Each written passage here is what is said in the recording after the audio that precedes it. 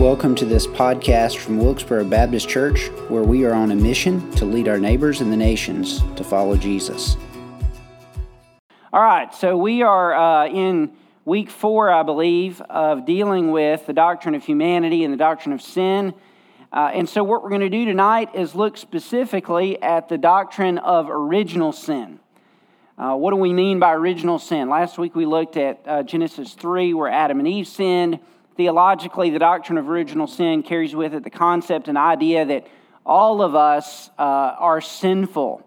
We're sinners through and through, and what does that mean for the way in which we kind of operate and understand our Christian faith? So we're going to walk through that subject tonight. Charles Ryrie put it this way, dealing with specifically Paul's understanding of sin.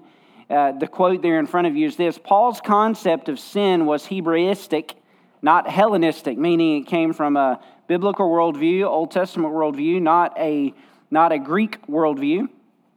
The Greek idea was that sin was undeveloped good and a necessary stage in the upward progress of man toward God.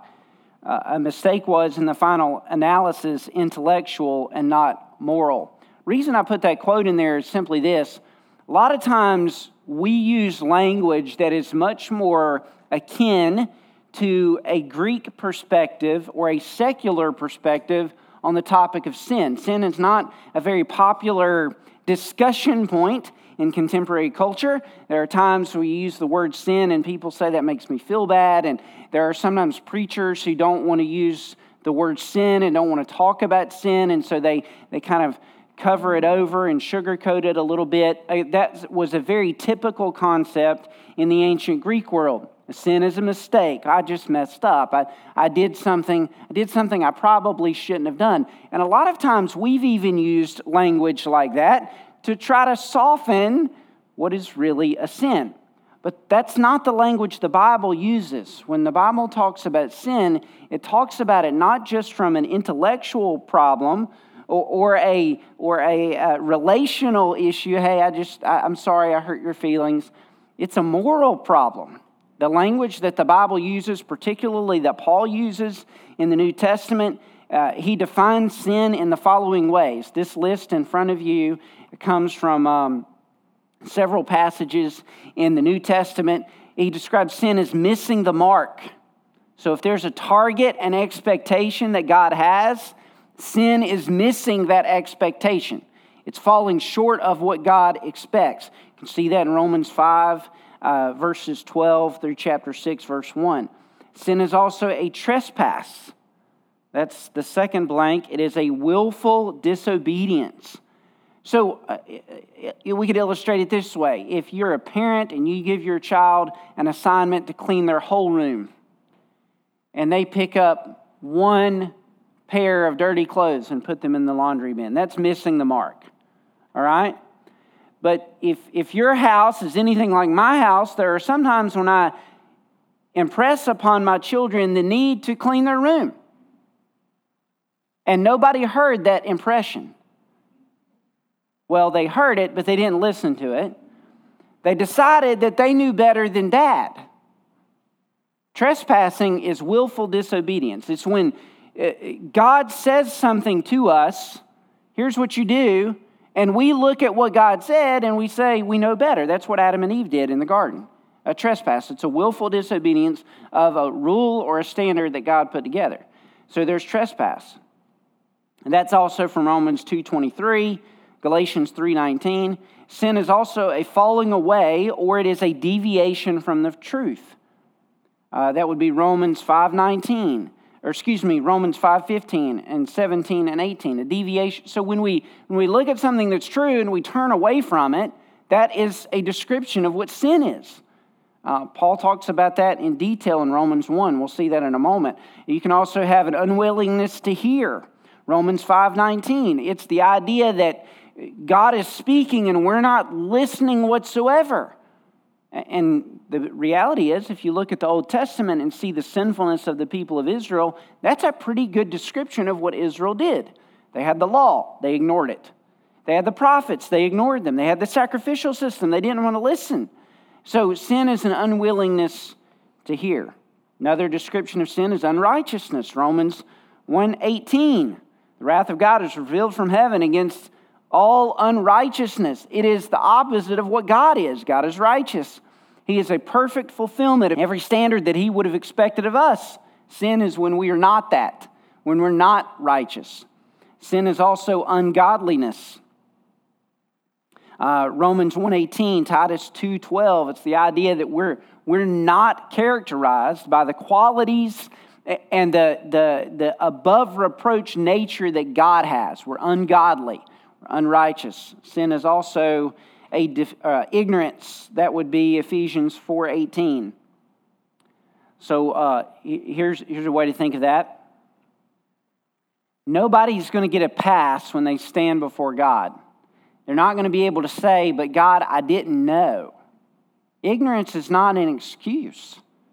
It might be a factor in why someone did not come to know God, but it doesn't function as an excuse because God made Himself known. Paul talked about that in Romans 1. He made Himself known to all people through His creation, through the glories of His work, the glories of what He made.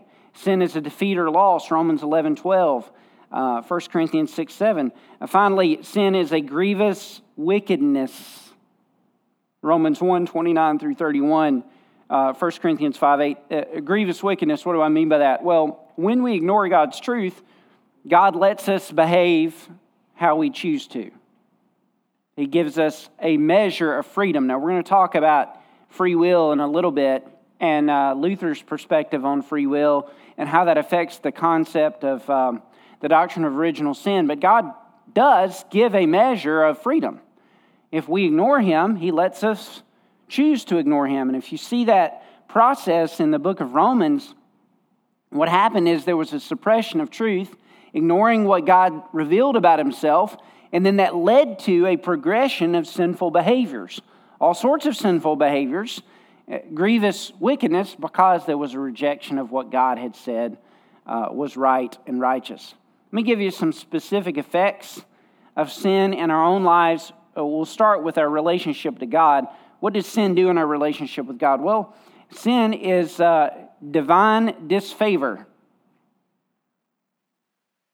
God does not and is not pleased with our sinfulness. When we walk in sin, it is grievous to God's heart. There's guilt when we have sin. We're going to talk about that, particularly with the doctrine of original sin in a moment. There's guilt, meaning we're culpable for the sin that we have committed. That's one of the greatest problems with sin. It's not just, okay, I messed up, I broke God's law. We'll leave it at that. Okay, will you forgive me? I'll forgive you. Pass that along. We're over it. No, the reality is when Adam and Eve sinned, there wasn't a covering without a sacrifice. There was guilt. And because there was guilt, for cleansing to take place, there had to be some sacrifice. So God killed an animal and covered Adam and Eve to cover their guilt. And that's true. And this is the hard thing about sin, folks. That's true of any of our sins.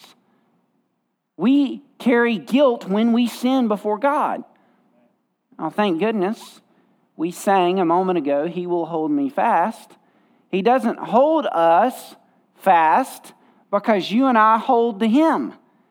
He doesn't hold us fast because we're guiltless and sinless. He holds us fast because He sent Jesus to die for us. And His sacrifice on the cross didn't just cover your sin at that moment of conversion that you had, however many years ago it was. That covering for sin continues in your life permanently and forever, because that's what God does for us. It is a glorious reality. Nevertheless, one of the effects of sin is guilt. Punishment is the third effect of sin. God must punish sin. He's holy. He will not let sin go unpunished. His holiness can't tolerate that. So that's why the punishment, Adam and Eve in the garden, the punishment of Jesus on the cross, not for Jesus' sin, but for our sin. The punishment of eternal separation from God, they're punishments.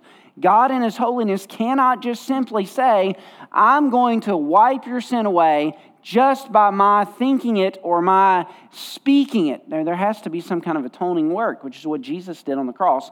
We'll get to that in a moment. A fourth effect of sin with regard to God is death and all of its dimensions. Physical death, Adam and Eve would eventually experience that after the Garden of Eden. We all will experience physical death.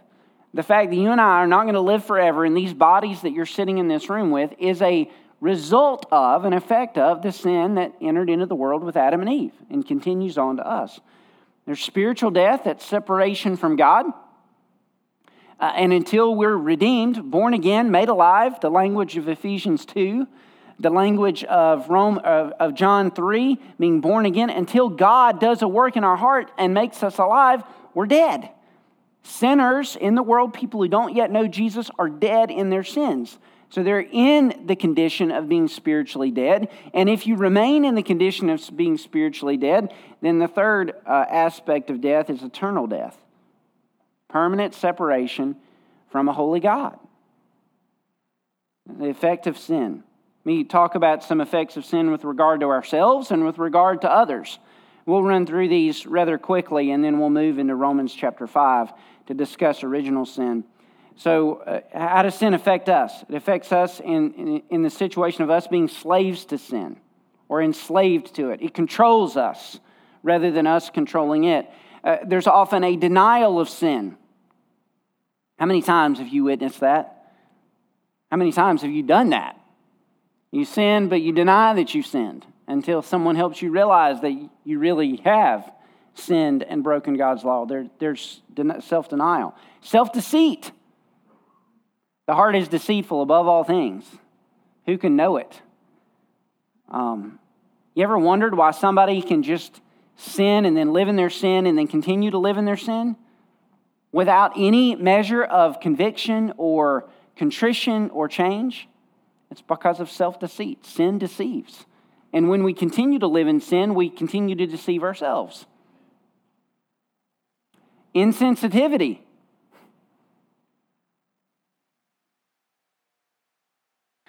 Let me get real personal for a second. You ever lived with somebody who's just a jerk sometimes? And they don't realize they're a jerk? They're insensitive? Sometimes it's because they're stressed. Sometimes it's because they didn't get enough sleep. Sometimes it's because they're sinful. And they need to confess some sinfulness to God and to others. Just a moment of honesty. I've been here. I've been in this very place where I've allowed sinfulness in my own life, stresses and frustrations to act out, and I've been very insensitive to my wife or to my children. And sin makes us that way. You know, kind, Christ-like people don't wallow in their sinfulness because they can't. You're not kind and Christ-like if you're wallowing in sinfulness, and wallowing in sinfulness makes us incredibly insensitive. It makes us restless. You ever met the people that can't find any peace? Can't find a solution in life, can't find a job, can't find a spouse, can't find a place to reside, can't find calmness. They're restless. Restless people are often people who are holding on to sinfulness that they won't let go of. Sin makes us restless. Sin brings out competition in us. Competitive with others.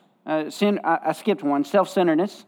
Sin makes us self-absorbed. Let me talk about competitiveness for a second. So my dad will get a kick out of this. We played church league softball when I was a teenager at a church where my dad was pastor. In fact, I was actually at Bible college when my dad was playing church league softball, and at 50 plus years of age, he tried to slide into third base and tore every ligament in his ankle, broke his ankle, trying to slide into third base, right? Beat a call. Yeah, so... Probably were. It's a good thing, because, anyway. But some of you have played sports later in life. Church league softball can be one of the most ungodly places to ever be. There's a level of competitiveness, and there's nothing wrong with having a competitive drive to be your best and to win. There's nothing wrong with that, okay? That's not in and of itself sinful, but I want to draw something out for a second. In our culture, we have what we would consider more of a Greek concept of that, arete. It's the idea of being the best, of winning, of valuing someone who can make a jump shot or throw a touchdown or score a touchdown or hit a home run. And that is part and parcel of the kind of celebrity sports mentality that we have. That's not a biblical picture. The Bible doesn't give us heroes that do better than everybody else. Do you know who the biblical heroes are? Generally, they're the runts. David, the last of the kids. Moses, the one who couldn't talk well in front of others, who was a murderer. God uses the weak and the small because God wants to show off His glory and His greatness. And so sometimes, I say that a little tongue-in-cheek about, church league softball, but sometimes that element of I've got to be better, I've got to be bigger, I've got to have more than the other person, I'm going to be competitive, that is not necessarily a godly characteristic that is elevated in Scripture. That is a self-absorbed, sinful characteristic. So we've got to be careful with that. 3 more, and then we'll move on. Inability to empathize with others. Rejection of authority. We just have hubris, and we're not going to listen to a politician, a police officer, a pastor, a church leader, a parent. That rejection of authority is oftentimes a symptom of sinfulness that we have. An inability to love is another area of sinfulness.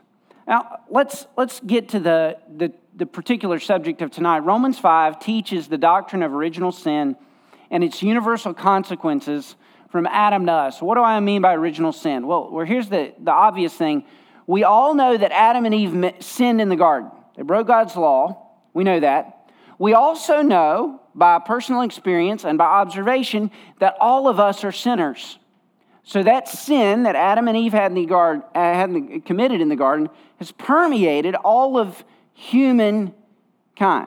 How did that happen? And that's what we're going to talk about theologically. Read with me, if you will, Romans 5, beginning in verse 12. We'll read the text, and we'll walk through some different options and observations about this particular section of Scripture from some different theologians over the years.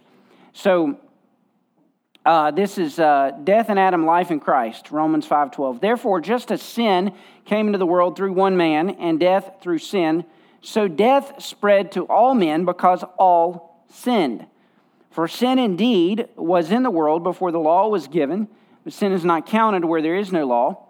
Yet death reigned from Adam to Moses, even over those whose sinning was not like the transgression of Adam, who was a type of the one who was to come. That's an important phrase to catch. Adam was a type of Christ. So what Adam did is brought sin into the world, and Jesus goes above and beyond that. He is the penultimate example. He's the archetype. He's the focus and the promise. Adam is representative of us, but he points to a greater figure. The greater figure, of course, is Jesus. Verse 15, but the free gift is not like the trespass.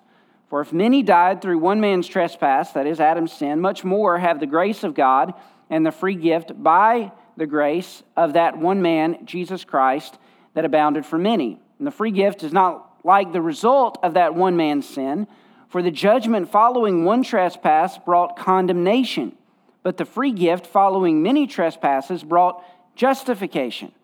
For if because of one man's trespass death reigned through that one man, much more will those who receive the abundance of grace and the free gift of righteousness reign in life through the one man, Jesus Christ.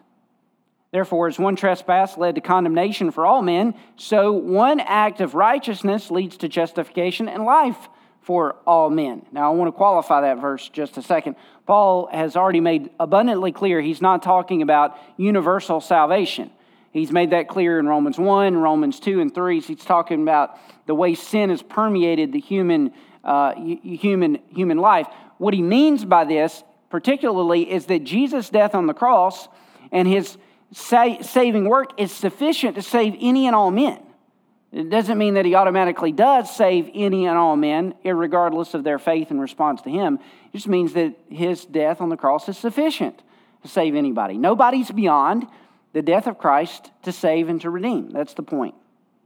Verse 19, for as by the one man's disobedience the many were made sinners, so by the one man's obedience the many will be made righteous. Now the law came to increase the trespass, but where sin increased, grace abounded all the more, so that as sin reigned to death, grace also might reign through the righteousness, leading to eternal life through Jesus Christ our Lord. So Paul goes to great pains to connect Adam and Jesus. So what did Adam do to bring sin in the world? What has Jesus done to solve the sin problem that Adam brought into the world? So let me talk about what that looks like with relationship to original sin and free will.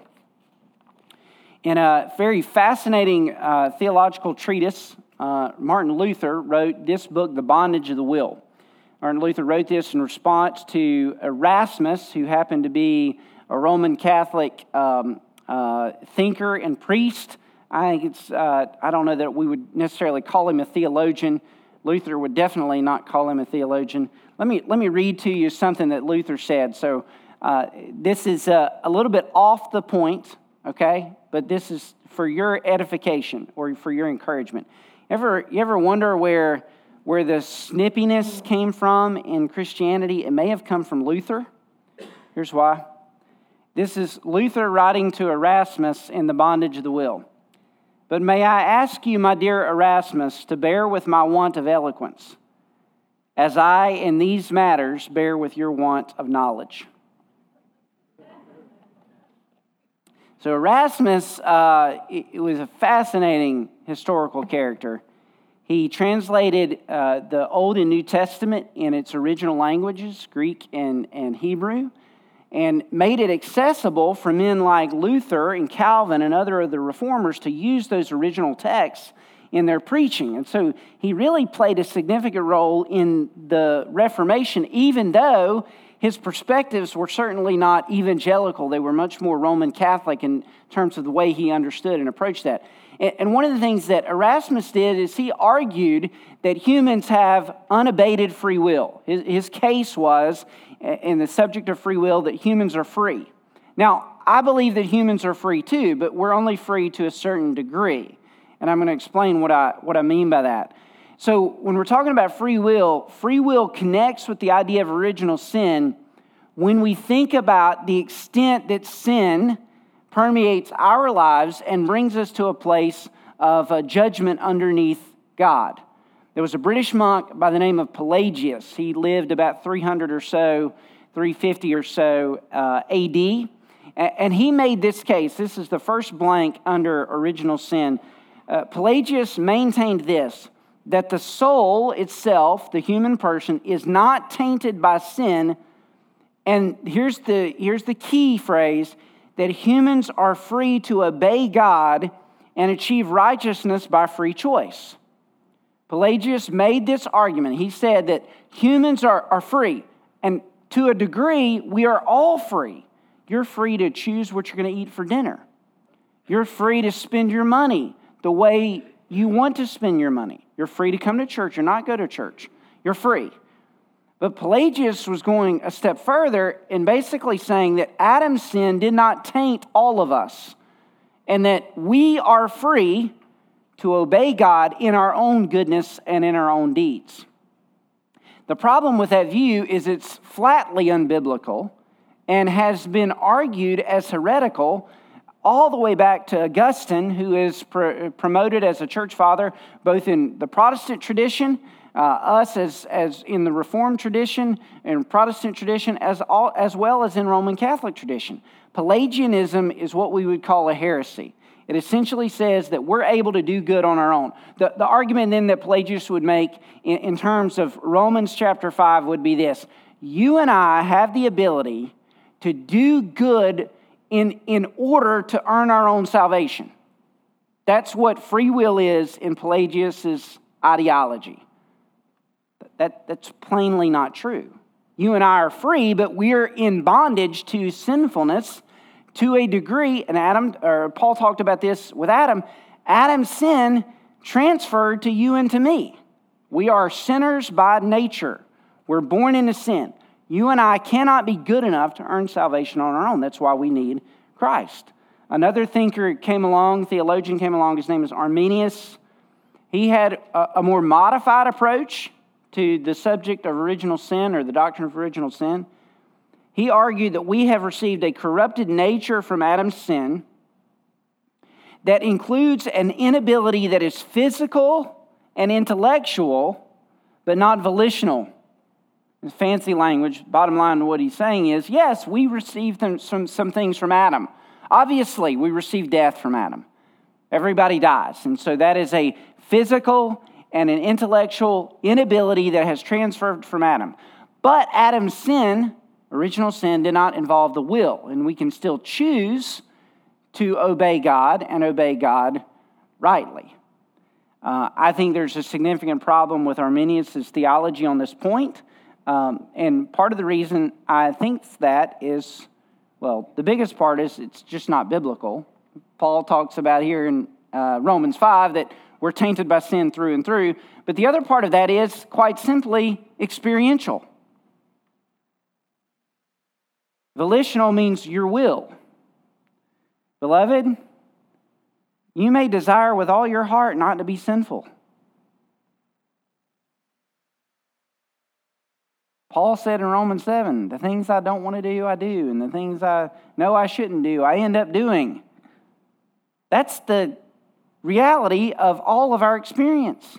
Every single one of us has had moments where we're like, I know I'm not supposed to do this. And what do we wind up doing? Choosing in our own will to do the very thing we know we're not supposed to do. Where did that come from? It came from Adam's taint, Adam's sin that has permeated the entirety of the human race. I'll give you a third observation on this, and this is John Calvin's observation. He made the observation about original sin that sin, guilt, and corruption have all transferred from Adam to the entire human race, and death is the evidence of that. So sin, guilt, and corruption, meaning sin, the choice to disobey God, guilt, meaning that we carry that with us. We're guilty of sin, and the corruption that is a part of that have all transferred from Adam to us. And Calvin made the observation, how we know that's true is we all die. Every single one of us dies. And so original sin permeates all of us. Let me make a qualification. Your sin does not make you a sinner. Because you are a sinner, you sin. Meaning that it isn't just the fact that when you were 3 years old, you decided you're going to pitch a temper tantrum in front of your parents and not do what they said you should do. If we think that sin began at that moment in that 3-year-old's life, that's a misunderstanding of the doctrine of original sin, a misunderstanding of the teaching of Scripture, and a misunderstanding of the solution. Because if we make the mistake to think that we became guilty and culpable simply because we chose to do something wrong, then the problem is we don't seek the solution that we need. Sometimes even then we could think that the solution is just to do better, to be nicer, to choose to obey God. And the problem is we're sinful through and through. We are a sinner in need of full-on redemption that can only come through Jesus Christ. And that's what Paul talks about in Romans 5. That's why he said Adam brought sin into the world, but Jesus did so much more. He brought life into the world. He brought forgiveness into the world. He brought reconciliation into the world. Now, theologians have argued about how this took place, and there are two kind of primary arguments for how Adam's sin became original sin or is original sin and transferred to the whole human race. I didn't really give you a blank, but I'm going to explain what these are. There's the federal headship position and the natural headship position. The natural headship position is related to an understanding of the soul that basically carries with it the idea that our souls have always been in existence. That we were present in Adam. Like to a degree, if there are an original couple, which the Bible teaches, Adam and Eve, in the sense of DNA, in the sense of genes, in the sense of the human development of persons throughout the centuries since Adam and Eve, we were present in Adam. I mean, all of us can trace our DNA lineage back to the original couple, Adam and Eve. That's what the Bible teaches. So in the physical sense, we were present in our parents, Adam and Eve. We wouldn't have done any better than they did in the garden. They sinned, we would have sinned. That's the federal headship position. The natural position, the one I just described, is that our souls were there in some kind of weird sense that we've always been. And so because our souls were present, then that sin is transferred throughout human history. I think that's an odd thing. I don't think the Bible makes that clear. I think that the federal position, meaning that Adam is our representative. So let me say what that means for the human person. You did not exist until God wove you together in conception. In other words, when you were conceived in your mother's womb, that's when your soul came into existence. So if that's the case, then how in the world is it right for us to be culpable of Adam's sin? If you began at that moment of conception, God united your soul with your person, how are we guilty of Adam's sin? And Paul talks about it here in Romans 5. He's our representative. He's the one who had the opportunity to obey God. And just remember this, when Adam and Eve were created, they were created in a perfected state. You and I don't know what that's like yet. We've never been in a perfected state. We've always been in a sin deceived state, sin covered state, always been. Adam and Eve were in a perfected state. When they sinned, they didn't have to sin, yet they still sinned. And Adam functioning as our representative means that human sin has essentially permeated all of our lives. We call that the doctrine of total depravity. It basically means that all of us is sinful. Not that we're as sinful as we possibly could be, but we're sinful through and through. What you desire is sinful. What you long for is sinful. What you do is sinful. It's all tainted by sin. Now, Luther made the argument in his book, The Bondage of the Will. He made the case that we should probably not use the term free will at all. Free will is something that he described as being true of God, meaning God is truly free. God can do whatever he wants to do. You and I are not truly free with regard to sinfulness. You and I can't today wake up and say, I'm not going to sin today. You can absolutely try. Go for it. I kind of have that goal in my mind before coffee every morning.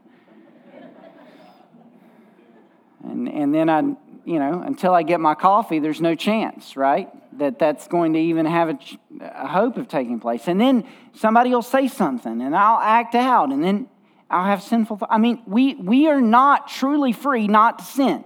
We're in bondage to sin. So Luther put it this way. He said, if we do not want to drop the term altogether, that is the term free will, which would really be the safest and most Christian thing to do, we may still in good faith teach people to use it to credit man with free will in respect not to what is above him, but what is below him. That is to say, man should realize that in regard to money and possessions, he has a right to use them or to leave undone or to do according to his own free will. Though that very free will is overruled by the free will of God alone, according to his own pleasure. However, with regard to God, in all that bears on salvation or damnation, he has no free will. That's talking about us as men, but we are captive, prisoner, and bondslave either to the will of God or to the will of Satan. The point's simply this. You and I, of our own volition, cannot say, I'm just going to do what I want to do and I'm going to obey God and be righteous. We can't do that. We're not capable. We're bound, we're slave to sinfulness. We need redemption that is just as significant as our sinfulness. Here's why this really, really matters. Luther quoted a proverb in The Bondage of the Will. He said this: "Many are accounted saints on earth whose souls are in hell." Many are accounted saints on earth whose souls are in hell. What does he mean by that? If we think our salvation is determined by our behavior, our goodness, and our righteousness, then what happens is we are going to necessarily fall short of what it means to experience salvation in Jesus alone. The reason the doctrine of original sin is so important is because if we miss it there, then we can make the false assumption that there's hope for salvation outside of the only one who can earn it, which is Jesus. In his systematic theology, Robert Latham put it this way. He said, for Pelagianism, and that's the heresy we were talking about earlier, for Pelagianism, fallen people have the ability to do spiritual good of themselves, and therefore faith and obedience are to be attributed to the person who exhibits them, while failure is due to not trying hard enough. We'll unpack that in a second. J.I. Packer, great evangelical theologian, warns us that Pelagianism is the default position of zealous Christians with little interest in doctrine. So there are two qualifications that really are important for us to grasp here.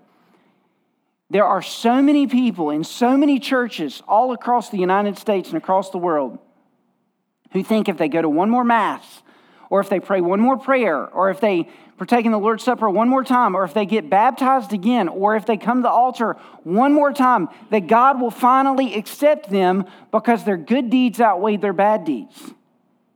That's false theology.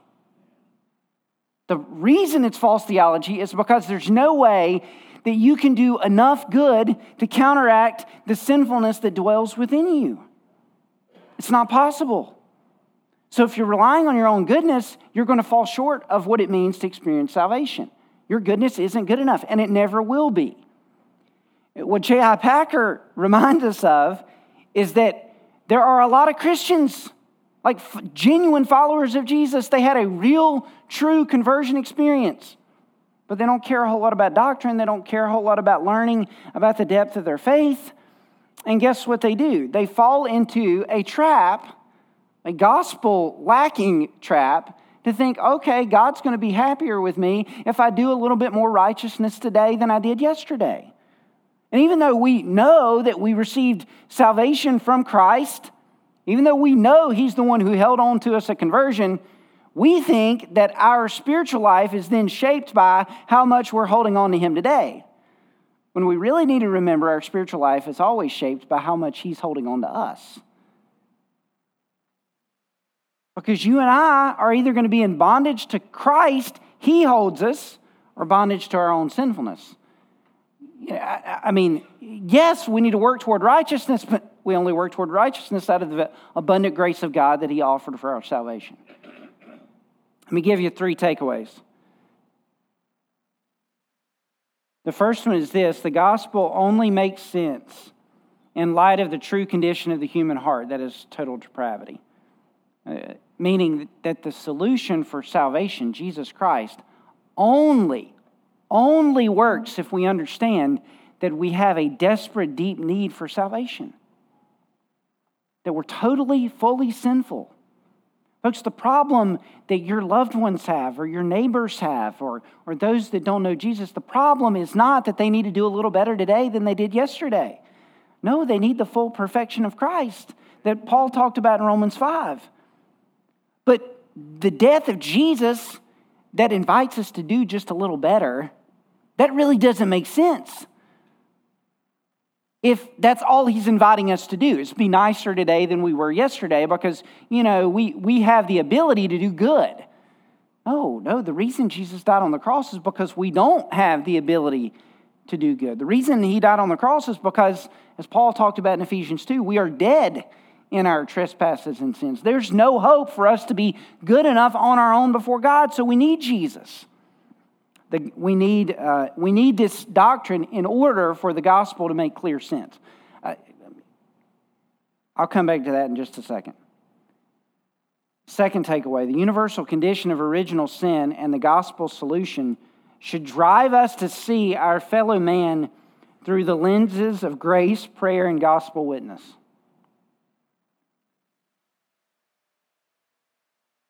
What your grandchildren need is new life that only God can bring. What your neighbors need is what Jesus did on the cross that only God can make clear to them. They don't need to pray a rote prayer. They don't need to walk a church aisle. I mean, those are mechanisms for expressing faith in God, and they can be very meaningful.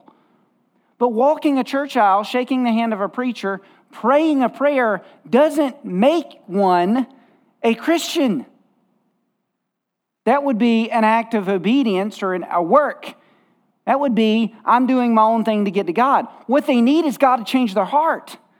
What they need is God to open their eyes so they see their need for forgiveness. That's what they need. And so what that means from us is our perspective toward them needs to be, and they got to have God's grace that I have. And who can give them that? God. I can't make them believe. Believe me, if I can make them believe, there'd be a lot of people I'd already have in the fold. Right? I mean, there's people I've prayed for, and I've begged, and I've tried to twist their arm, and I've shared the gospel every which way that I know to share the gospel, and they don't believe. Yet. They need God. They need Him to do a work. So, guess how we need to see those folks? Through grace. Only God can change them. So that does a couple things. It takes a lot of pressure off you.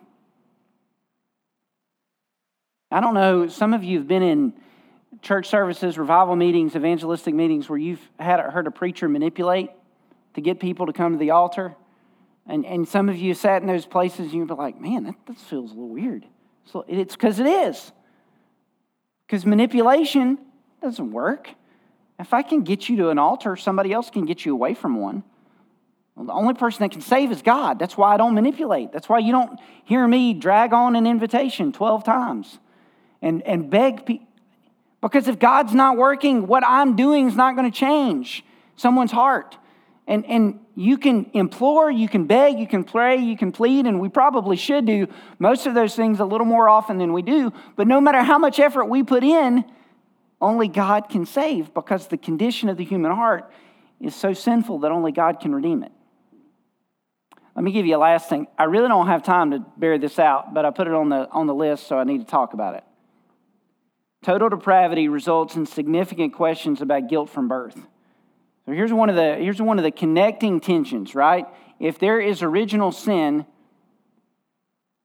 and if it taints all of us through and through, then your precious little ones who are just months old are sinful.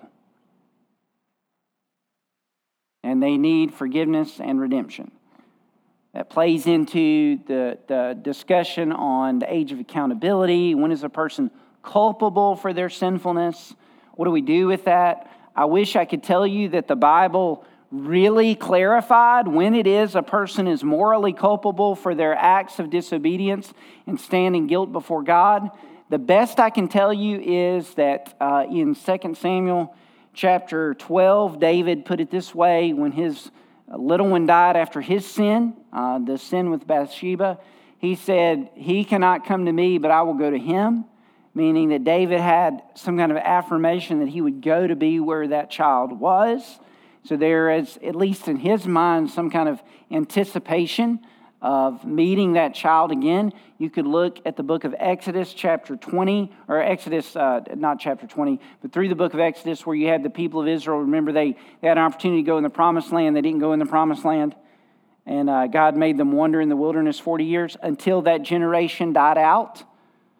So anyone 20 and younger lived through the 40 years of wilderness wandering, and they were able to go in the promised land. In other words, God held the adults morally culpable for their sinful disobedience, not the children in that instance.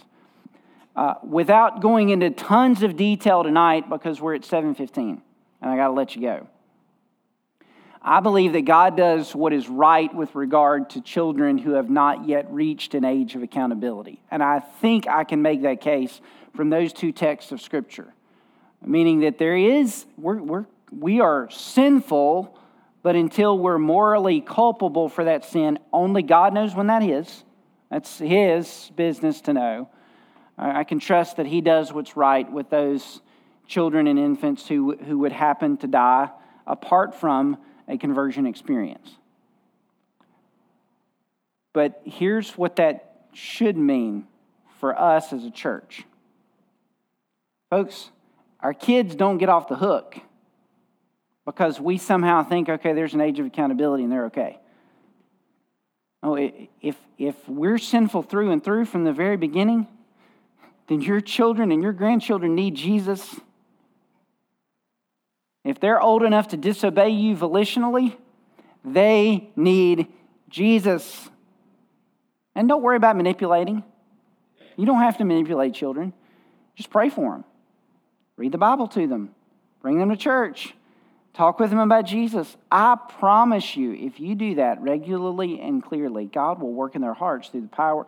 Because Romans 1 says the gospel is the power of God unto salvation.